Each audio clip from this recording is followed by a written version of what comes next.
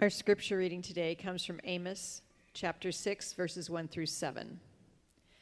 Doom to those resting comfortably in Zion and those trusting in Mount Samaria, the chiefs of the nations to whom the house of Israel comes. Cross over to Calneh and see. From there go to Hamath the Great. Then go to Gath of the Philistines. Are you better than these kingdoms? Or is your territory greater than their territory?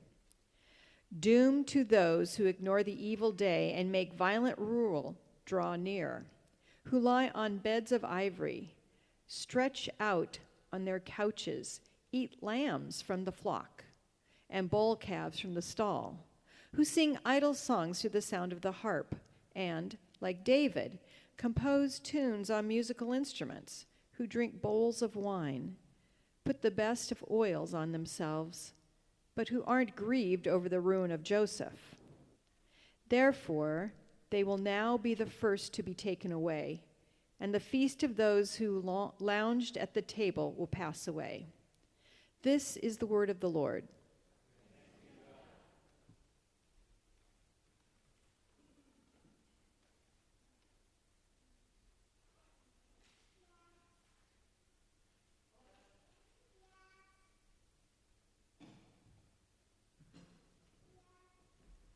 Here we go. Do we have sound? Oh, right on. Okay. Good morning. I got to tell you, I am so excited about preaching on Amos in this passage that we need to just start with a prayer for a moment and just, calm my soul because I'm so excited. Gracious God, may the words of my mouth and the meditations of my heart be pleasing in your sight. Amen.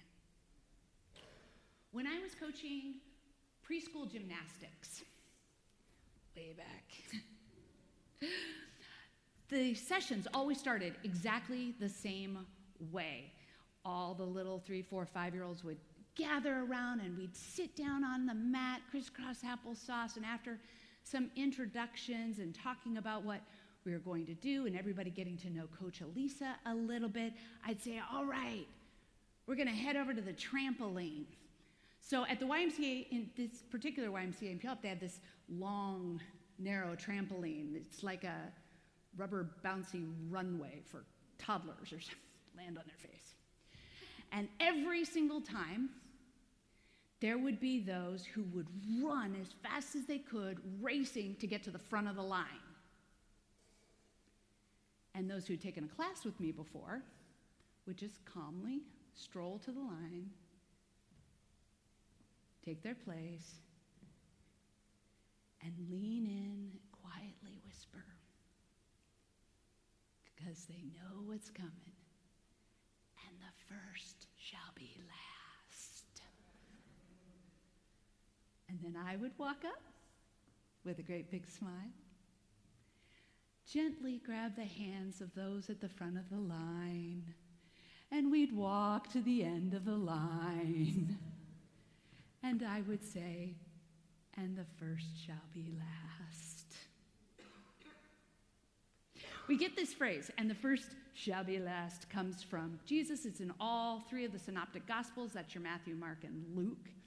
And Jesus tells this story where he says, and the first shall be last, and the last shall be first. And the story, this parable, is about a farmer who needs to hire some workers. And workers race to get there first thing in the morning. They agree on a price, and these workers work all day long. Other people come and join. Some of them come to work for the farmer, and they show up right at the end of the day at like 4:45 p.m. The clock rings at 5 p.m. Farmer comes out, pays everybody exactly the same. Whoa, time out. Those who had raced to be first in line, they're pretty ticked off. They're saying, hey, we got here first. We worked hard. How come we're not getting paid more than they are? And Jesus' response in this story is the farmer, who is God, saying, what is it to you. Did I not pay you what we agreed on? You got the reward. What more do you want? What is it to you how I reward people? So, does this sound a little bit like the preschoolers? Does this sound a little bit maybe in this racing to be first? We're number one. Like maybe our country? That we could be an episode of hoarders, the way we want to get all those resources for ourselves while people are starving? Because it's so important to be number one. And maybe you're thinking to yourself, well, that's not like me. I wouldn't do that. I recycle. I make donations. But maybe what would sound familiar is a sense of personal pride, of people who live in the city are more sophisticated and better than those bumpkins who live out in the country. Or people who vote for this party are better than people over here who vote for that party. Because I'm at the top. I'm number one. But we're talking about Amos. Oh, who here is a major fan of Minor Prophets?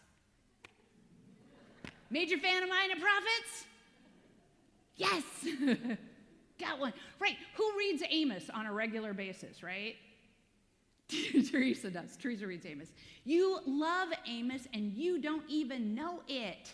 You love Amos. So Amos 5:24. Anybody? Throw that out there.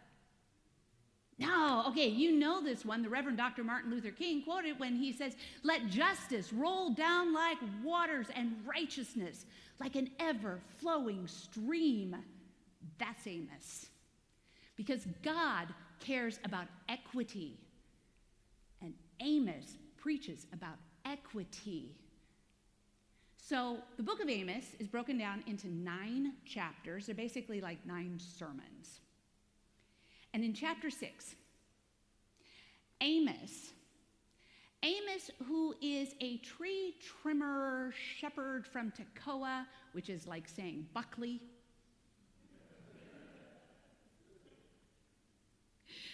He goes to King Jeroboam II he's talking to the divided kingdoms in Israel, to the north, King Uzziah, to the Judahites, kingdom of Judah in the south.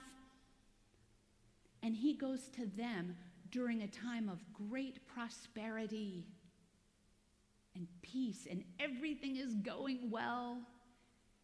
And he says, doom to you, to warn them, because they think they're number one. So these kingdoms, they're living rich, they're living high on the hog, they're eating. Well, they're not eating the hog, that would be wrong to say.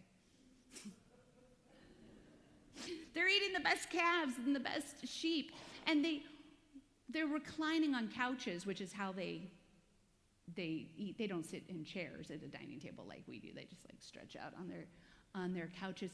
And they're not just drinking wine out of glasses. So you know what? If you would, what do I do with my glasses? Oh, there they are. That's why I have that pocket there. I'm going to read this again, if that's all right with y'all. Thank you. I didn't really need permission, but I thought it was polite. Doom to those resting comfortably in Zion and those trusting in Mount Samaria. That means you are trusting where you live, like people who maybe live in Bellevue. Like, I'm cool, I live in Bellevue. Sorry, that was terrible. I have family there. The chiefs of the nations to whom the house of Israel comes. These are the rock stars, the celebrities, the people that everybody wants to see and know and hear from. Cross over to Calneh and see, and from there go to Hamath the Great. Then go down to Gath of the Philistines. When you read Amos, those names mean absolutely nothing to you, do they? Okay, all it takes is a quick glance at Google or a commentary. Here we go. Calneh and Hamath, these are both cities that were conquered by the Israelites, just incorporated. Now you're mine. Go down to Gath of the Philistines, also conquered by Judah. Now you're mine. This is my area. And Amos is saying, are you better than these kingdoms? Or if Amos was talking today, are you better than the Puyallup, the Muckleshoot, or the Lummi tribe? You think you're so fancy? Do you think you are better than those who occupied this territory from time immemorial? This is what Amos is saying to them. Or is your territory greater than their territory? Doom to those who ignore the evil day and make violent rule draw near. Doom to those who ignore those on the margins, who are going to be conquered, who are going to be incorporated, who lie on beds of ivory and stretch out on their couches, eat lambs from the flock and bull calves from the stall. They are feasting, hoarding, all for themselves, who sing idle songs to the sound of the harp. And I love this. Amos is sarcastic. And, like David. Yeah, like David composed tunes on musical instruments. Don't you think you're great? You're so special. Who drink bowls of wine. A cup's not good enough. No, we just gotta, go with the full bowl. Who put the best oils on themselves. Really.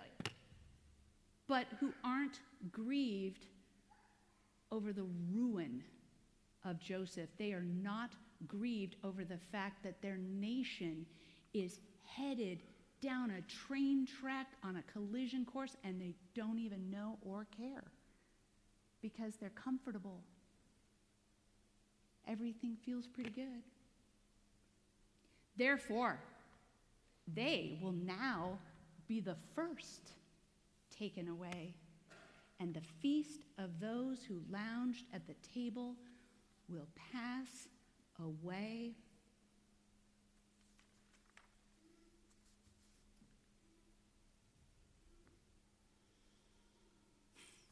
Where was I? I get all excited. When I was in my early 20s, I went to work on a fishing boat in Alaska in the Bering Sea. And when I first got there, I had no idea what I was doing, what I belonged there. I'm like, I have a college degree in philosophy. I guess this is what you do with a college degree in philosophy. But I got comfortable. I started learning the skills. I actually ended up for 12 hours a day, sometimes 15 hours a day, running a machine where fish dropped off of a fish ladder at a constant movement of pollock that was coming up by hundreds of tons out of the ocean, and across this moving table, and then in front of that is this moving tray belt that went to a head blade on a machine, cuts the head off, and then a spike chain grabs the fish, pulls them through all of these blades to fillet them, do this thing. You're on a 300-foot ship that's rocking in the ocean like this, and so sometimes these blades would get jammed up, and you got to run as fast as you can. You whip out a knife, and you're cranking this machine up, cutting out all of the backed up fish to get it out of there so you can keep that machine running. Wow, that's America right there. And the goal amongst the people who operated these machines, you're called being a botter driver, is a botter machine. The goal was to be number one. I am very competitive. So I really liked being the one with the least amount of downtime because these numbers were posted, and I was number one. And I ran 165 fish a minute, 12 hours a day into this machine, head down, belly in. Oop, there's one. Oop, flip it over, back in. get real good and juggle fish a little bit and back in the machine. I knew what I was doing.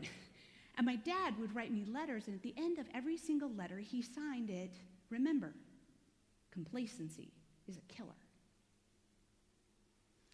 Because I was good at my job, that's when I started getting injured. Broke a finger, broke a toe, almost cut off a finger because I was complacent.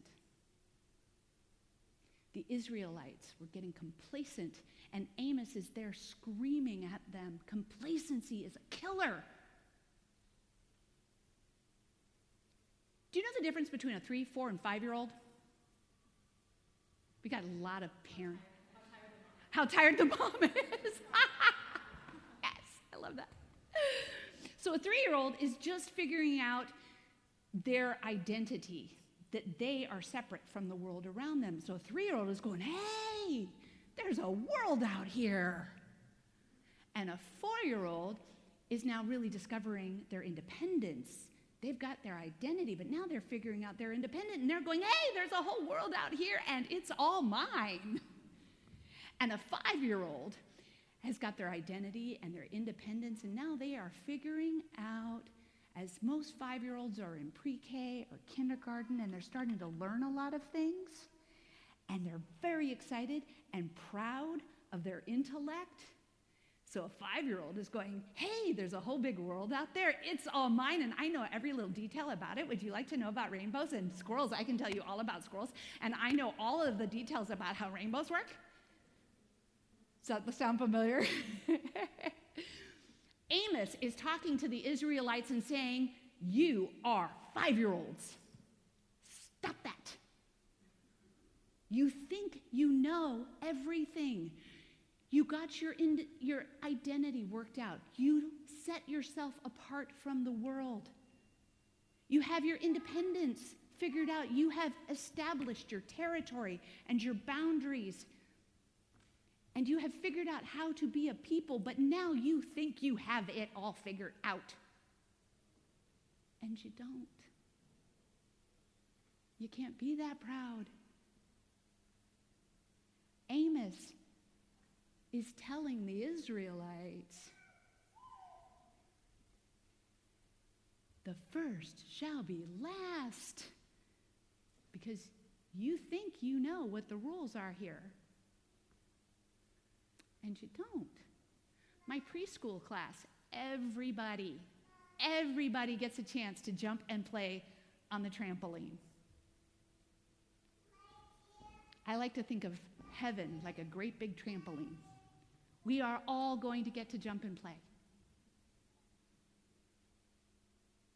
But when we run to the front of the line, trying to be number one, all we're doing is making it harder for all of us to jump and play on that trampoline together. Amen.